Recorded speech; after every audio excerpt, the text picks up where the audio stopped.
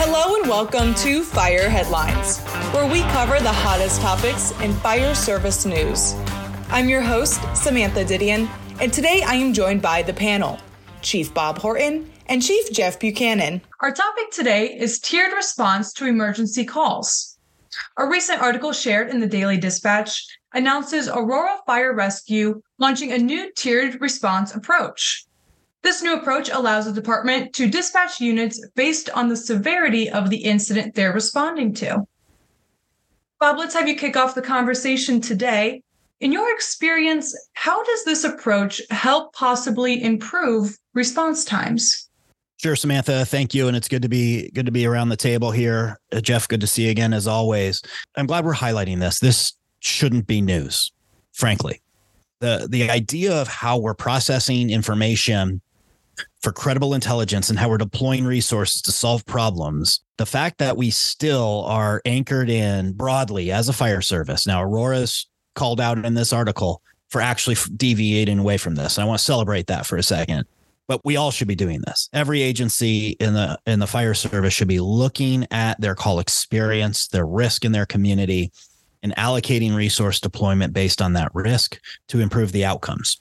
So we've got a system that we've been doing for decades, a century, where we generally have a one-size-fits-all solution in all hazards, advanced life support, wazoo type of deployment of resources. Or we have these fixed response cards that say, anytime there is smoke in a building, 4 engines, ladder trucks, battalion chiefs, multiple battalion chiefs, airfill resources, and you name the deployment based on your organization, but you have something that sends a lot of people really quickly with very little, information informing that decision.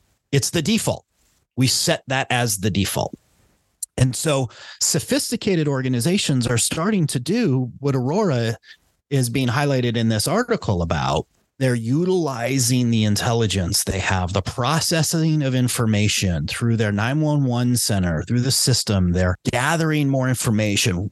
High sophisticated systems are using camera technology that's available either nearby that they may have access to, or from the person calling 911. You remember, Samantha, we worked on a program in our community that allowed folks to share live stream video in through the 911 center to an incident commander. That informed if a picture is worth 1,000 words, what is a video worth? So if you have that information on the front end and it helps, quote, paint the picture quite literally about what type of call it is that you're going to, you can more accurately deploy resources. That's a higher degree of sophistication. That's not what we're talking about here.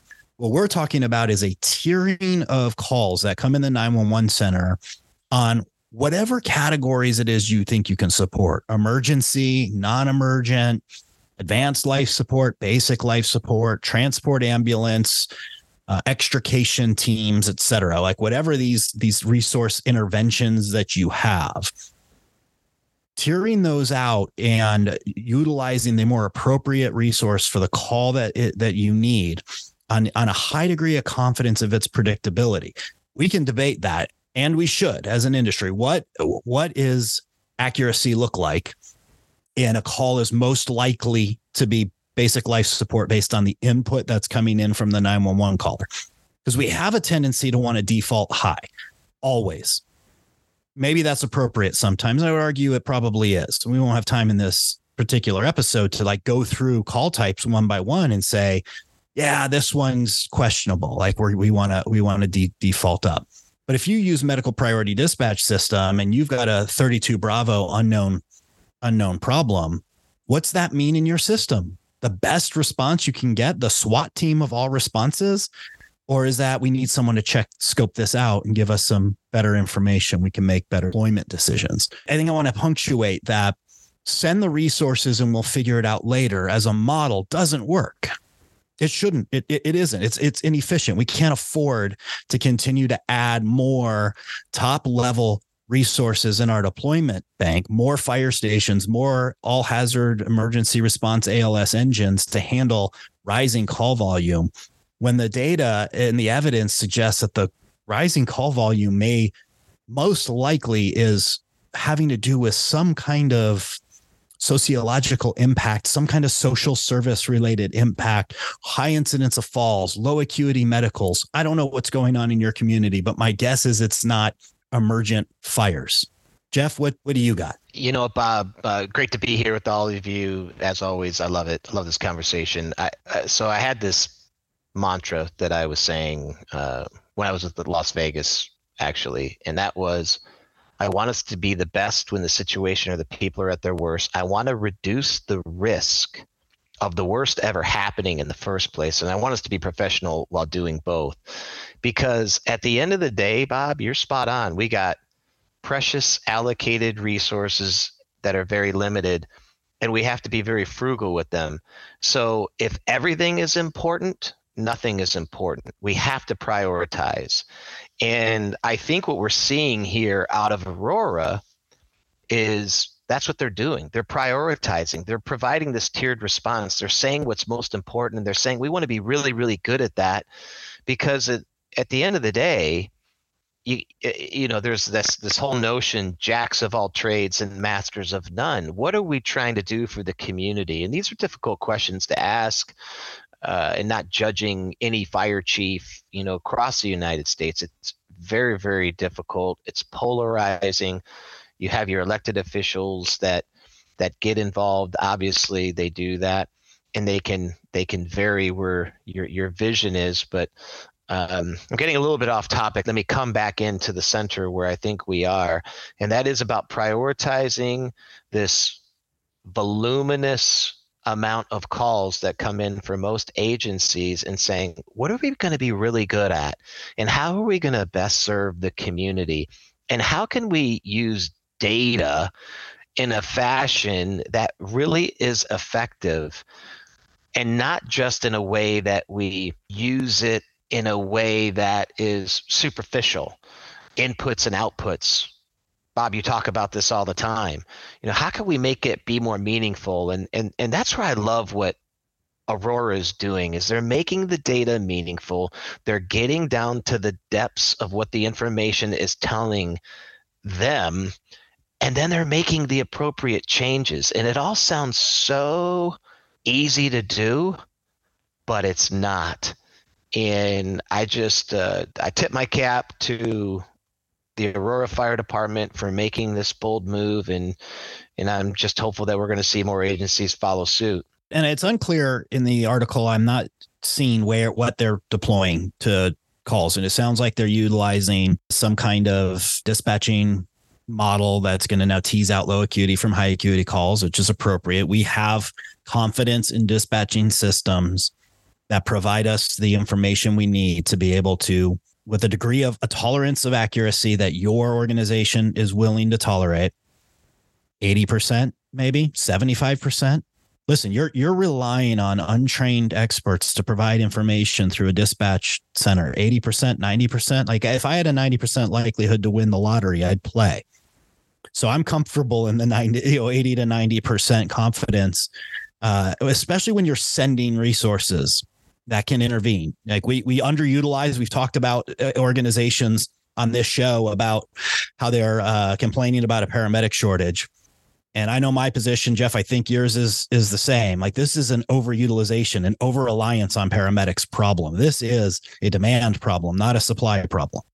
We undervalue what we all learned when we started in EMS, which is BLS, ALS intercept, strong basic life support before ALS. Like, we seem to have gotten away that everyone needs a paramedic as part of the system. We're teasing this out in Aurora. It sounds like we're tearing out between low acuity and high acuity. And I'm guessing they're doing it with good analytical precision and studying the impact and moving calls from high to low as they gain more experience under this new model. And they're not sending the fire engine, the highest trained, highest capable resource apparatus for emergencies, where their small emergencies become big emergencies. If you don't put out the fire quickly, it's going to continue to spread. We get that. They're reducing the dependence on engines, which leaves their availability. The system's reliability, Samantha, is what the fire service calls that, is what's your ability in this circumstance to get this unit on scene in a given time. If you have fire engines that are allocated to calls, like we've talked about prior, that makes them unavailable to be utilized for other calls. So what they're trying to do is reduce the demand on the fire engine so they can be ready for the calls that will need a fire response, that type of response. Because one fire engine getting to a fire quickly is better than 7 that can't get there very quickly at all. If you're tracking where I'm going with that. This is potentially controversial. I don't think it's controversial. I think anybody that's spent time in a modern, fire organization would likely agree. 80% of the calls, 70%, you pick your number, but let's go 70 to 80% of the calls that come into the 911 system. If the fire service never showed up, it likely would not impact the outcome. Now that's hard to say, and it's certainly hard for a lot of people to hear. And it's absolutely not good public service. And you're certainly not meeting the expectations of your community. I'm talking about the outcome. I'm talking about would the situation progressively get worse or exponentially get worse in the absence of all hazard, advanced life support response. The majority of the calls that we're seeing in our system, and this differs by geography, so I don't, get people spun up. You might be the outlier, but in general, we're being overutilized for calls that we don't have a necessity to be at. And we really need to get that figured out. And there's a lot of ways to do it. Maybe we'll spend some other time kind of going through where I think some of these ideas, really ought to be, but this is the start. The start is getting better information, turning that information into intelligence. That's processed information so that we can make better decisions. We can make decisions in our dispatching environment. Trust our dispatchers to get you the information you need. Use the information that you have to make good deployment decisions, deploy the resources, study the effect of that. And that way you can improve outcomes, because of the 20 to 30 or whatever your number is % where we do make a difference when we get there quick, we have to be the best at that. It's interesting. The fire service, to me, is kind of perplexing because we are one of the only models that just every call comes in, we assign it a resource and off they go in general. Most other field response type resources, including the law enforcement, simply don't do that. The amount of emergencies that log goes to, emergencies like lights and sirens response is minimal against total call request. It's not uncommon for law enforcement to hold the call, and we're going to get to it when we get to it. There are a lot of calls. We could be doing that too. We just typically don't. Jeff, do you see it that same way? We typically don't. And what do you think? Why do you think we do that? First, let me get back to the law enforcement side of things. What they have the ability to do is to constantly reprioritize. They get a call that comes in, it goes into their queue, and then another call comes in with a higher level of urgency. That becomes the priority. So they're constantly measuring risk versus the outcome, which I think is crucial to what the fire service should evolve to. You often hear me on the show talking about my love for sports, and that's not going to change. And one of the things I talk about for the value of a player is their greatest ability is availability. And that's the same thing for these limited resources. Their greatest ability in order to respond, they have to be available. And if we continue to assign our most valuable resources on calls that more than likely we're not going to change the outcome to, then we keep missing opportunities to be our best when the situations are at the worst. And that's why I think that this mindset change, to get more in line with law enforcement is so crucial. And you're right. It is. It is controversial because when people call you, and I'm going to stop here for a second. I'm going to go back to 2003 when, Bob, you and I were in paramedic school, and we went through this training together, and then they spit us out at the other end, and now we're out on calls. And I know that I wrote this down a bazillion times without embellishment. Just kidding. I don't know how many times I wrote it down. Poor historian. How many times did you write down poor historian? And for the listeners out there, that means a man, a woman, a child, someone who's relaying the story that is just not giving you the facts. They just are unable to tell you exactly what's going on. And that's what we see here.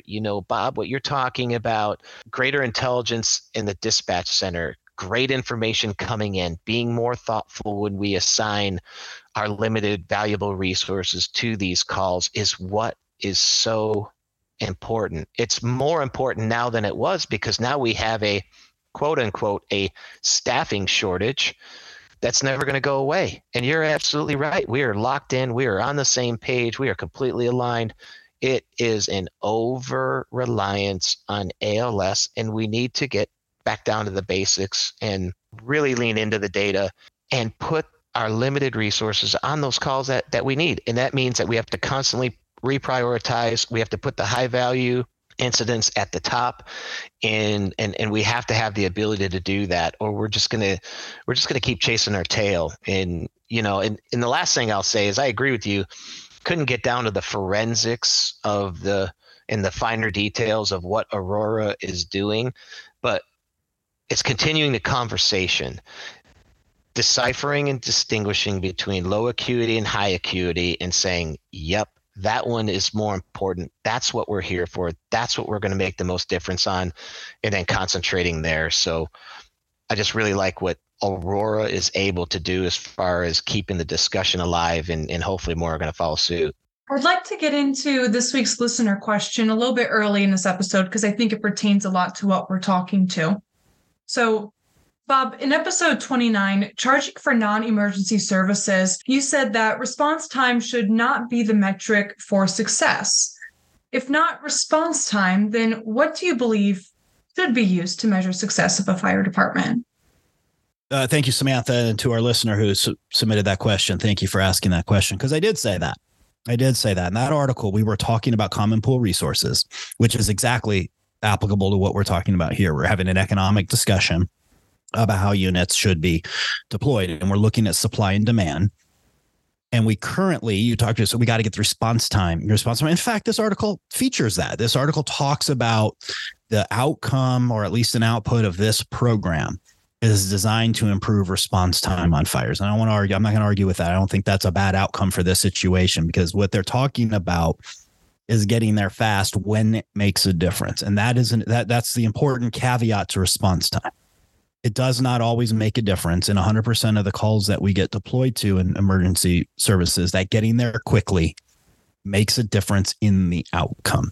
So to the listener, to the answer to that question is, we need to be managing the risk in the community, and managing risk, lowering risk in our community that's what we should be optimizing for. We need to do continuous risk assessments. And in some communities, busy communities like Las Vegas, where Jeff worked, your risk changed daily.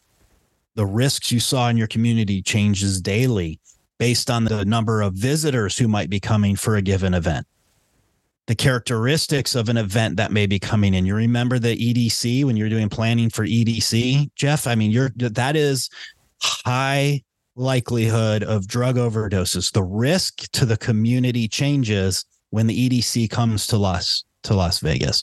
Heat emergencies, weather specific. Your community has risk that's variable on different conditions. Sometimes time of day, sometimes day of week, sometimes seasonality, sometimes it's sporting events. It's all kinds of different effects. We don't understand those risks as an industry as well as we should. Risk, for the purpose of this conversation, to define for our listeners, risk is the probability of an event, likelihood of an event times its impact. Because some experiences, like hazardous materials, you might have some bad hazmat properties in your district. You probably do.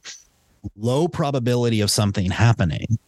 But if there is a chemical explosion, I was in Las Vegas when PepCon, the jet fuel plant, exploded. I was in the second grade when it happened, but I remember it vividly. Huge impact in the community, but the likelihood of something like that happening is very low.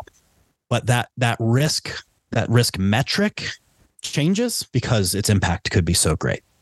Risk of death by 1,000 cuts, which are these low acuity calls that are running down common pool resources, which is the tragedy, the commons we kind of talked about the other day.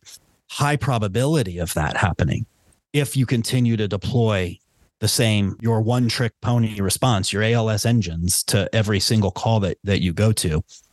some communities, I get it. Like I don't want to be dismissive of small communities because I worked in a small community where you have one response. That's it. Like you have one engine, one station. Like this is what we do. That's what goes. I mean, I get that. That's not what we're talking about here. We're talking in the more medium to large, even the metro size organizations and how they're managing resources. You lower the probability of the impact of the fire by sending something other than the fire unit and leaving it available. That's what Aurora is doing. So that's a long-winded way.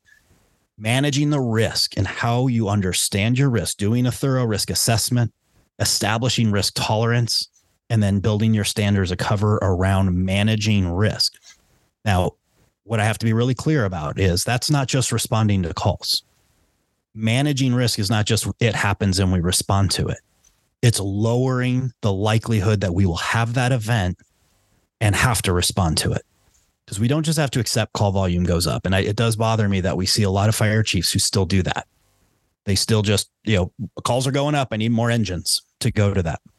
Well, why are calls going up? Well, calls are going up because we have an aging in place population. Your demographic is aging in place. People are living longer. They want to live at home. Like if you haven't assessed that in your community, I mean, that is impacting, you're having an impact on that because folks are getting older and having mobility issues and are falling in their home and they're utilizing 911, et cetera. We talked about the nursing homes was that other call and how we're imposing private costs to try to resolve that. I mean, so this is an increase in demand. The probability of those events are occurring. Impact probably not high. I'm not talking about impact to that person. I'm talking about impact to your system that you're managing. So your risk is going up. Manage that risk. Get in the home, do home fall assessments, work with your community groups on installing grab rails and things that are preventing folks to fall. Understand your risk, manage your risk through intervention, through risk reduction. Response should occur to help lower that, lower that risk after the fact, because that will still happen. And we're not eliminating calls as much as we'd like to. And then change the outcome of that event by being smart on your deployment. So response times is an input on one, on one end of a logic model. It's an output on a different one, depending on the perspective you're looking at. Doesn't necessarily affect the outcome. So the metric is risk management, and we need to look at outcomes. And I want to dovetail in, Bob, with the conversation here and say that what I feel like we're not yet doing in the fire service is what the rest of the world is doing. Recently had a family member going through an ordeal, and the options are discussed with risk. This is too risky. We're not going to do this. We're going to do this. That's in the hospital setting. Why aren't we doing that more in the pre-hospital setting? If you look at any business, whether it be healthcare or pick an industry, they make their decisions based on risk versus benefit. It could be only financial. If we're talking about private industry, we're talking about people, it's different. I just gave an example in the hospital that in the hospital setting, they are evaluating risk. Yet on the pre-hospital side, we tend to be much more diffusive about risk, and we send things. We just send things, right? And we have this somehow a different perspective on how we evaluate the deployment of our resources that are valuable.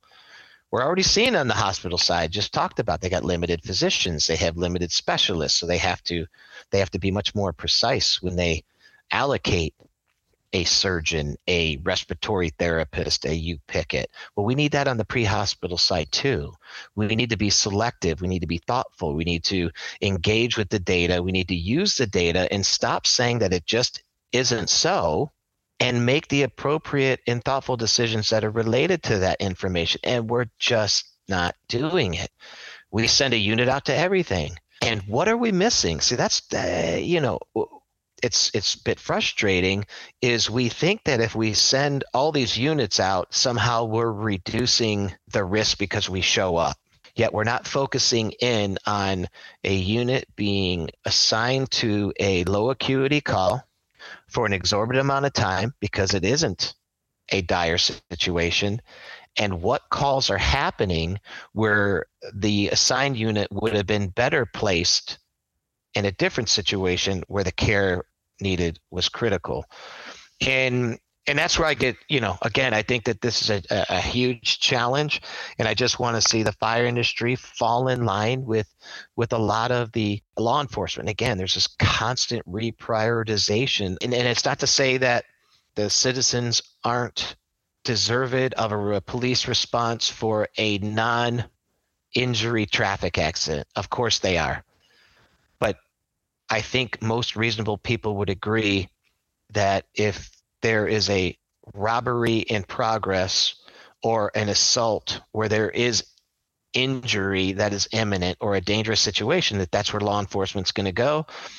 And that's where the fire service needs to be, is continually reprioritizing, evaluating the risk. As you have said, Bob, reducing the risk of the emergent situation ever happening has to take precedence. And then finally, when we allocate those resources, we just have to be able to say, you know what? Yes, there is a risk in not sending a resource here. That is true. But the risk is greater of not having an available resource for this situation. And we just got to keep having that conversation. We're separating, response time when it matters. Response time matters when it matters, but it doesn't always matter. And that's a degree of sophistication that we don't see a lot in response profiles, but we are seeing it more and more. We have the technology and we have the data sophistication. We have to use it. I don't want to dismiss the opposition to this argument. I think it's important that we recognize, like, a lot of chiefs think this way and are constrained by collective bargaining agreements, narratives, labor-based narratives. I mean, frankly, from a labor perspective, increasing supply has to be right. That's their position broadly. I'm going to generalize, because there are many union leaders that see the risk to the community and want to see that solved, because they're burning out their own folks, right? The folks that they represent, through collective bargaining processes and the organizations, are just burned out from low acuity calls. So many have come to the table to be part of the solution on the demand side. But the conventional ideology is a supply side solution for union. We just need more fire stations and more fire engines and more firefighters. And if you just hire city 25% more firefighters, we can reduce response times. We haven't solved the problem. We haven't reduced the risk. So but that's a very legitimate constraint. That's a trade-off a lot of fire chiefs are facing. But the call to action is those that should get to this degree of sophistication, that you should be looking at this as a demand side issue, especially on the heels of tight budgets, especially on the heels of the inability to recruit and retain quality firefighters for these challenges we're hearing as we go across the country. The market is screaming at us to solve for demand side. So we applaud Aurora for what they're doing. The other organizations that are doing the same thing, that are getting to this sophistication. Like I said, we have the technology, we have the sophistication in the data systems. Use it and inform your decision making. The takeaway from this article I want fire chiefs to hear is your responsibility, first and foremost, is to understand the risk in your community. You are the chief risk manager. That should be your job. You are managing your community's risk. You are managing your system, the system of resources to lower that risk.